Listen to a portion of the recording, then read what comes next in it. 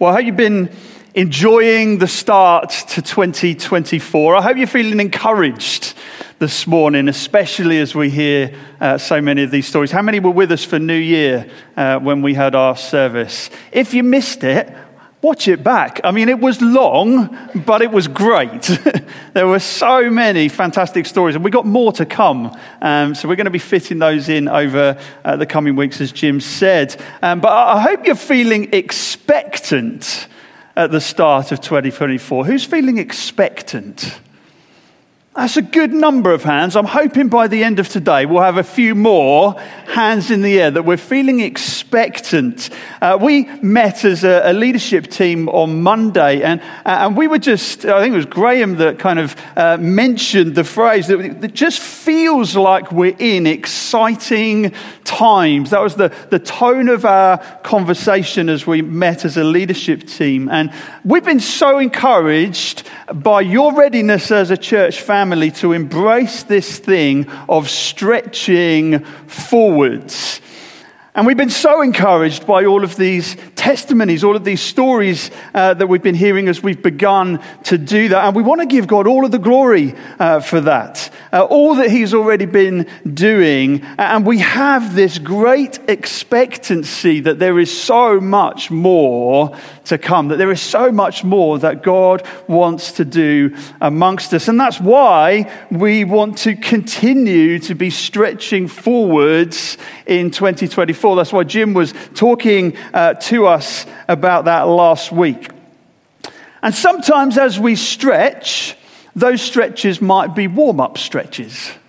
Sometimes they might be the kind of stretches where we're in the middle of active exertion. I know we've got a few runners in the church, and you have to stretch your muscles as you're undertaking that activity. But sometimes those stretches might be more like cool-down stretches. Whatever those stretches might be, all of the stretching serves the purpose of conditioning us and making us stronger.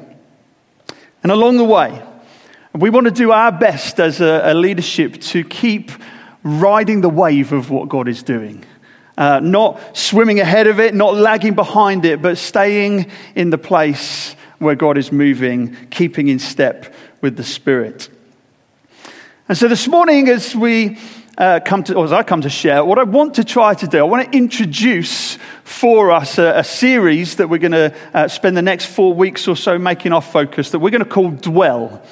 And as I come to introduce that series, I want to try to kind of just pull a few different threads together, help orient us, give us our bearings, help us set our focus together for the weeks ahead. And as I do that, my central encouragement that I want to bring to us, and I'll explain this a little bit later on, but my central encouragement is that I want us to be encouraged to ask our audience.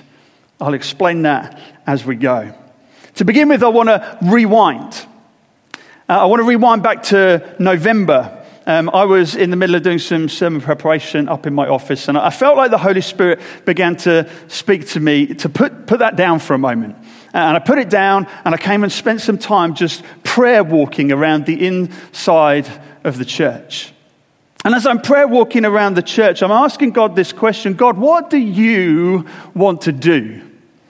What is it that you want to do here in our midst amongst us? And I want you to know, I already had this draft series planned out for the start of the new year.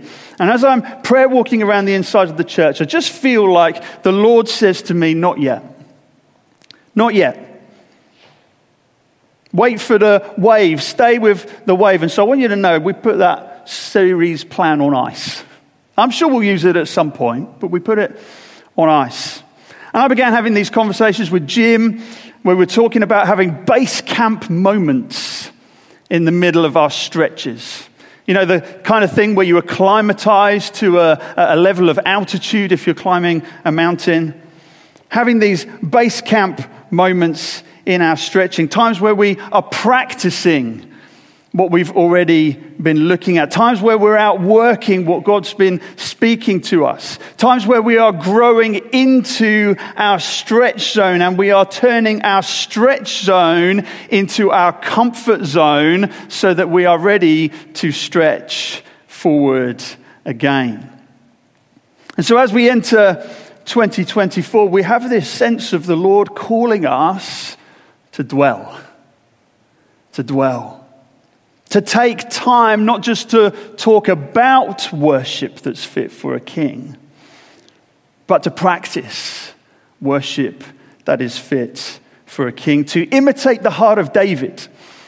As we find in Psalm 27 verse 4, David writes this. He says, "One thing I ask of the Lord, this only do I seek, that I may dwell in the house of the Lord all the days of my life, to gaze on the beauty of the Lord and to seek him in his temple."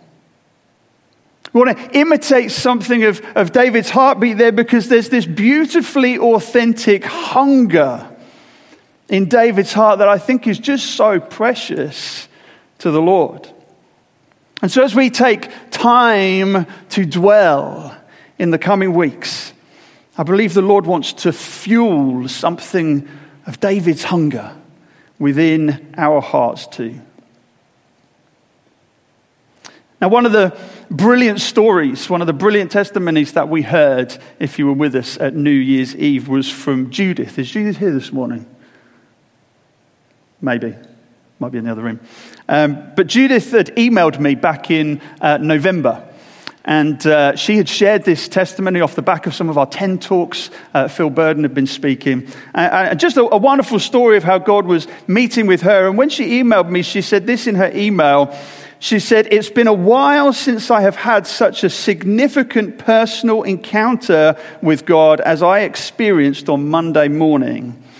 And it's made me long for more life-changing encounters with Jesus in my own life, but also in the lives of others." I found that so encouraging to hear what God had been doing in Judith, but also so encouraging to hear hunger being stirred, hunger for more being fueled. And I wonder this morning, do we find ourselves hungering for more? Do we find ourselves longing for more? So I spent a little bit of time just encouraging Judith to prepare to come and share that, to encourage us. A few weeks later, we were having a service, and Judith came to see me towards the end of the service that I was leading, and she shared this word with me. And at the time I thought, this is a great word. We were right at the end of the service, and I said to Judith, "I think your word is brilliant, and I think it speaks forwards to the new year. And I want to share," I said, "Can you put it in an email for me?" So she emailed it to me, and I wanted just to share the beginning of what she put in an email to me. She said this. She said, "This morning we sang, 'Your presence is an open door.' And over the last 2 weeks, I've been pondering on this theme. I felt that God is saying that we don't just have an open door, but we have a personal invitation from the Lord God Almighty to linger in his presence." I thought that was such a good word. And she went on to give this brilliant illustration that I don't have time for. I'm sure she'd love to tell you if you wanted to ask her about it. Brilliant illustration relating to her work, and just what a privilege and an honor it is to have that kind of personal invitation to an audience with our King. And that word felt so well aligned to me. Even in that email, she included a number of the same verses that I'd already started drafting into a new series outline for Dwell. And this morning, I wonder how we feel about that personal invitation. I wonder this morning what our reaction is to a lot of the testimonies and a lot of the stories that we've been hearing. And I've got a little picture that I want to show us this morning. If you've ever been involved with Youth Alpha, you may have come across this picture before. Do we have it to go up on the screen? It's a picture of a swimming pool, and they use this at Alpha occasionally. But I want us to imagine this morning that the pool represents significant personal encounter with the Lord, like Judith was describing. Now, I'm not going to suggest that there's a right place or a wrong place to put yourself in this picture, but I just want to encourage us to contemplate for a moment which kind of characters in this picture we might most feel like we identify with. You don't have to tell anybody. I mean, as I look around this picture, you've got, I noticed the chap who's wearing armbands sort of loosely dipping his toe in the water of this personal encounter with the Lord. You've got a chap over here who seems to be full in the water, feeling completely out of his depth and possibly panicking a little bit. You've got a guy ready to launch himself in off the diving board, somebody swimming, someone doing handstands in the water. You've got a lady over here who seems to be just basking in the pool, enjoying the water.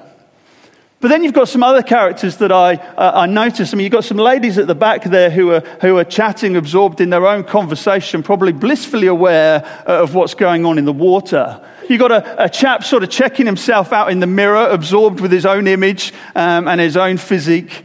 You've got these chaps over here in very smart suits who look like they're very legalistically assessing the conditions of the pool, maybe evaluating other people's swimming and how well they're doing it, but not in the water at all. But there's a couple of characters that particularly catch my attention. And one of them is this man over here who's holding the mop, who to me, he looks like he would far rather be in the pool, but there's the constraints of his role and his responsibility of the job that he's meant to be doing, and he's kind of stuck standing behind that. And then you have this lady over here who's got a towel around her and kind of looks like she feels frozen out on the sidelines. Like she's out in the cold and would much rather be in the pool. She's looking at everybody else's experience but feels isolated and left out. I wonder what our reaction is this morning. I wonder when we might most identify. But wherever we might most identify, wherever we might place ourselves in that picture this morning, I want to encourage us that we have a personal invitation. You have a personal invitation. I have a personal invitation to an audience with the King of Glory. During our Worship Fit for a King series, I asked the question at the start of the series. I said, I wonder, have we come intent on seeking an audience with the King? Have we come expecting to meet with the King? And it was so good to hear Paddy's story at New Year of how his level of expectation had just shifted and how he'd had this amazing personal encounter with Jesus. And today I want to ask a different question. I want to ask the question, what will you do and what will I do with my audience? What will you do with your audience? What will I do with my audience? What will we do in the presence of the King? See, I think worship is powerful, but worship is not the end game. Worship is powerful, but as we seek God's presence, as we seek an audience with the King, we position ourselves, we become positioned to present our requests to God. And as we prepare to dwell in the coming weeks, I want us to be encouraged by the stories that we've already heard. And I want to encourage us to be bold in asking our audience, bringing our requests to the Lord. Now, I want to take a few minutes this morning to look in the Bible at an example of somebody who had an audience with Jesus. We're going to turn to Mark chapter 10, verse 46 to 52, and we're picking up the story of a man called Bartimaeus. Many of us may have heard of Bartimaeus. I want us to look briefly at his story this morning. It says this. It says, then they came to Jericho. As Jesus and his disciples, together with a large crowd, were leaving the city, a blind man, Bartimaeus, which means son of Timaeus, was sitting by the roadside begging. When he heard that it was Jesus of Nazareth, he began to shout, Jesus, son of David, have mercy on me. Many rebuked him and told him to be quiet, but he shouted all the more, Jesus, son of David, have mercy on me. And Jesus stopped. And he said, call him. And so they called the blind man. Cheer up, on your feet, he's calling you. And throwing his cloak aside, he jumped to his feet and came to Jesus. What do you want me to do for you? Jesus asked him. The blind man said, Rabbi, I want to see. Go, said Jesus, your faith has healed you. And immediately he received his sight and followed Jesus along the road. I love this story so much. I love the story. There's such a significant personal encounter for Bartimaeus. And you have to believe that at the end of this story, there's a whole bunch of people involved in this situation whose faith just has to be bigger, right? This guy who was blind is now seeing. He's walking along the road with the crowd. He's following after Jesus. There must be a whole bunch of people whose faith is just bigger than before this occurred. And there's so much that we could say about this passage, but I briefly want us to notice three things this morning. Number one, I want us to notice that Bartimaeus had intently sought an audience with Jesus. I want us to notice that he had practiced what we've been talking about in terms of worship that's fit for a king. That while he's sat at the roadside in his regular begging spot, sat in the midst of his troubled circumstances, in the midst of his destitution, he hears that Jesus is on his road. It's Jesus of Nazareth. He's heard stories, he's heard legends, no doubt. But Jesus is on his road, and this shout erupts from his lips. And as he calls out, Jesus, son of David, I want us to realize this morning, this is a shout of praise. This title, Son of David, it's like he's saying, Jesus, you are the descendant of David. You are the prophesied one.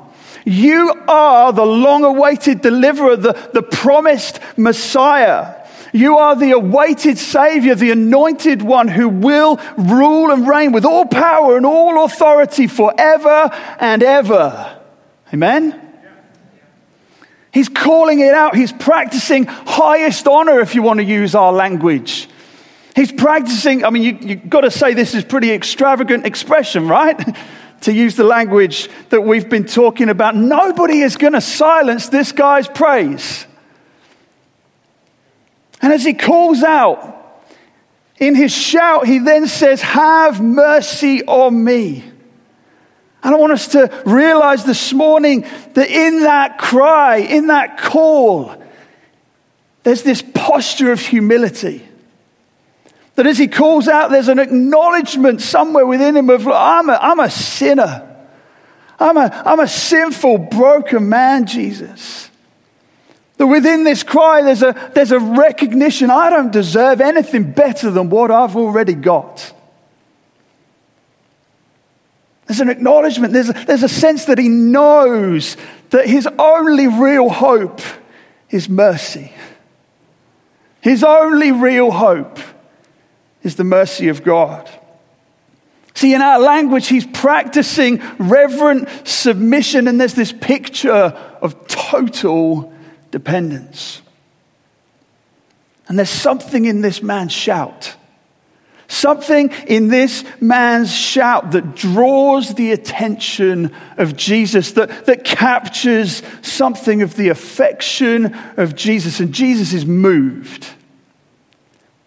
He's moved by his faith, I believe. Moved by his hunger, moved by his persistence and perseverance. And he calls to Bartimaeus to come near. Second thing I want us to notice is that Bartimaeus jumped at the invitation to an audience with Jesus. Now the truth is, for all of us, there will always be things to divert us from a significant personal encounter with Jesus.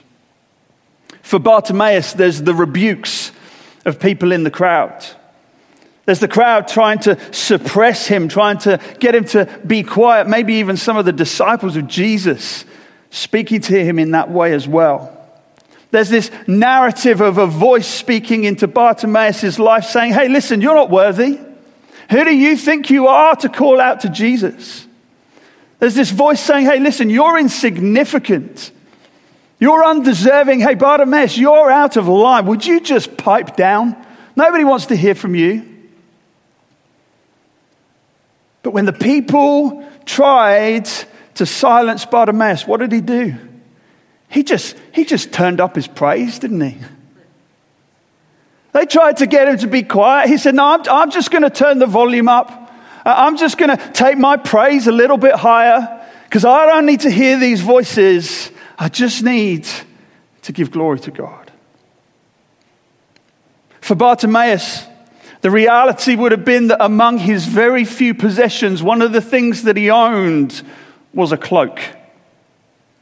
In the middle of his destitution, this cloak would have kept him warm and it would have kept him dry. Probably some commentators say he would have sort of spread this cloak as he sat down on the floor, and it would have been the thing that people dropped coins into. He would have gathered them up in his cloak, perhaps. And probably Bartimaeus is battling this narrative. What if nothing happens? What if I go to Jesus and I'm still blind? What if I come away and now I'm not only blind and destitute, but I can't find my cloak? But when Jesus calls him closer, he throws off his cloak. Throws off, there's this picture there of just throwing off anything that could hinder him, any sort of wind resistance, anything that might have put some drag upon him. He says, I'm just going to throw that off. I'm not going to be held back by that. I'm not going to cling to something that represents the destitution and the desperation of my circumstance. I'm losing that. And I'm running after Jesus. See, for us, maybe we find the same voice of the enemy whispering to us in those moments where there's this invitation to personal, significant encounter with Jesus. Maybe we have this voice, maybe we have this narrative that says, hey, listen, you don't need to jump up like Bartimaeus did. You don't need to jump up. You don't have to go to Jesus. You don't have to do that. You could just stay on the roadside. You could do it later. We could procrastinate, couldn't we? We could put that off for another day. Hey, listen, you don't need to pray with someone else. You could just pray. You could go home. You could pray on your own. And hear me, there's nothing wrong with praying on our own. But when we pray on our own, we don't have the opportunity to harness the promise of the power of agreeing with somebody else in prayer, where Jesus says, if two of you agree about something, it's done for you by my Father in heaven. Maybe it's the narrative that says, hey, listen, this moment right here, this response, it's not quite for you. It's not quite for you. Maybe we've been in those moments where we've heard somebody talking and it's like, well, the preacher didn't utter the magic bingo word that I had in my head, so it's probably not for me. They've described 95% of how I'm feeling and what I think God is saying to me, but they missed 5%, and so it's probably not for me today. I just leave that for another moment. Maybe it's the narrative in our head that says, listen, if you respond in this moment, if you ask someone else to pray for you, you're just going to look a bit weak. You're just going to look a little bit weak. People are just going to think less of you. They're going to think that you don't have it together. Why would you do that? Maybe sometimes we find the narrative is one that says, listen, don't bother. It's just not worth it. You've been down this road before. You've prayed about this stuff before. You've experienced disappointment before. It's just not going to work. It's better if you just don't. It's better if you just sit in your seat, because if we're honest, you're just going to look stupid, aren't you? You're just going to look a bit of a fool. So we all have these voices of the enemy trying to divert us from the significant personal encounters with Jesus, because he knows how powerful they are. He's not bothered about the people sitting on the roadside. He just wants to stop the people jumping off and throwing off their cloaks. Maybe when we find we have those same voices whispering in our ears, maybe we can make some choices where we're just going to resolve, we're going to turn up our praise. We're just going to go up from 9, we're going to take it to 10. If they're still trying to keep us quiet, maybe we go up to 11. Maybe as we hear those voices, we just resolve, I'm going to throw off my cloak. So I don't want to hold on to any of that. I'm going to throw that off. I'm going after this invitation to a personal encounter with Jesus too. Third thing, briefly, I want us to notice this morning is that Bartimaeus asked boldly during his audience with Jesus. As he finds himself standing before Jesus, hearing the very voice of Jesus of Nazareth, the prophesied one, the anointed one who will rule and reign forever with all power and all authority. As he finds himself standing before him, Jesus asks him this question. He prompts him. He says, what do you want me to do for you?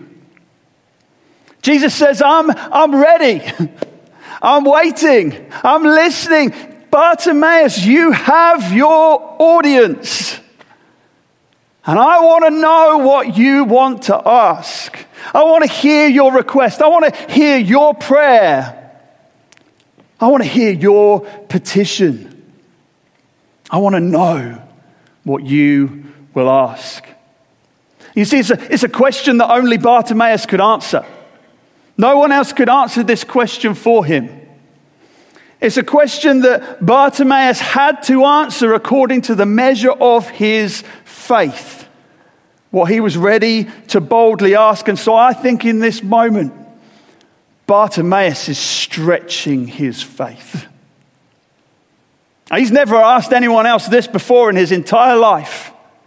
He says, right now, I'm going to stretch my faith. I've resisted the suppression. I found this audience with Jesus. I'm not going to let anything hold me back right now. I'm going to ask the biggest, boldest thing I can ask. So he stretches his faith and he asks his audience. He says to Jesus, Jesus, I want to see. That's my petition. That's my prayer. That's my ask. I want to see.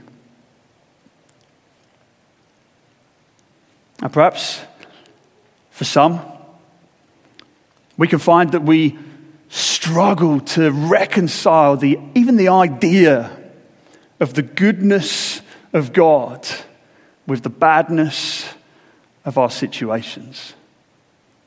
It's the age-old question that tends to kind of circulate. How can bad things happen to good people?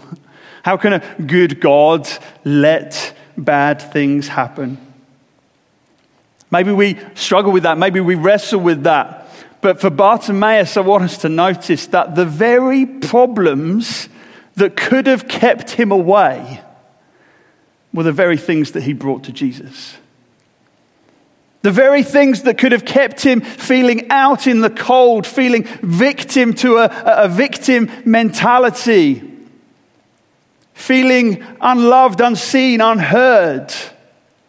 Those very things he made a reason to encounter Jesus.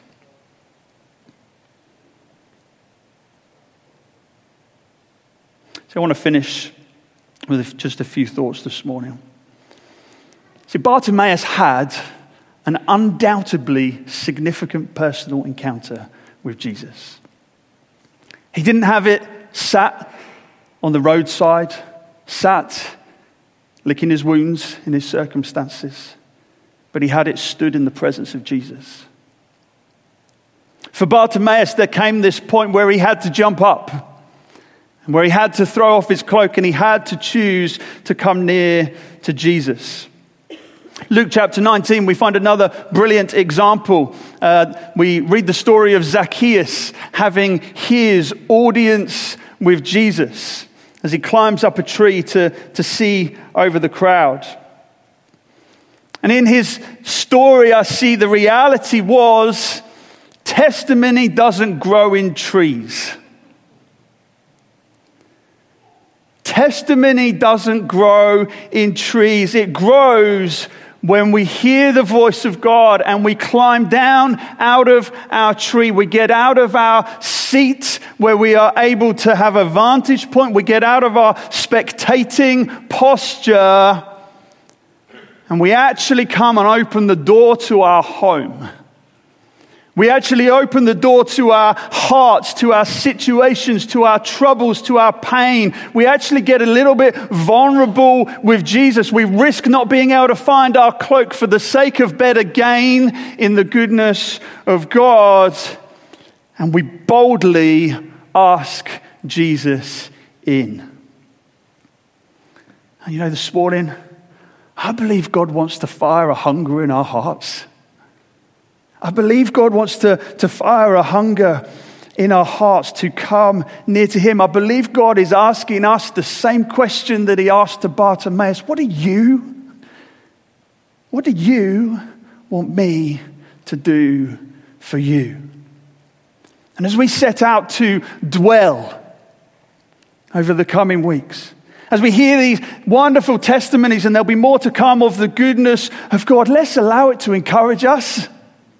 Let's allow it to encourage us to take whatever might be going on in our life and make it a reason to encounter Jesus.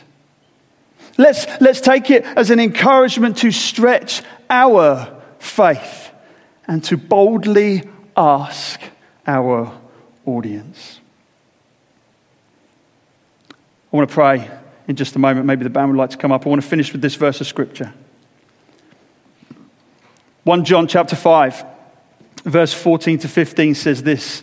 It says, "This is the confidence we have in approaching God, that if we ask anything," not something, not this thing, if we ask anything according to his will. And let me just pause there and say, we don't need to pray in a way where we simply just preface every prayer we ever pray with, "If it's your will." We can make a habit of praying the kind of prayer that says, "God, change my heart and make it like yours. Because if my heart is like yours, I have your will in my heart." And I can pray with confidence. He says, "Ask anything according to his will. He hears us." And if we know that he hears us, whatever we ask, we know that we have what we asked of him.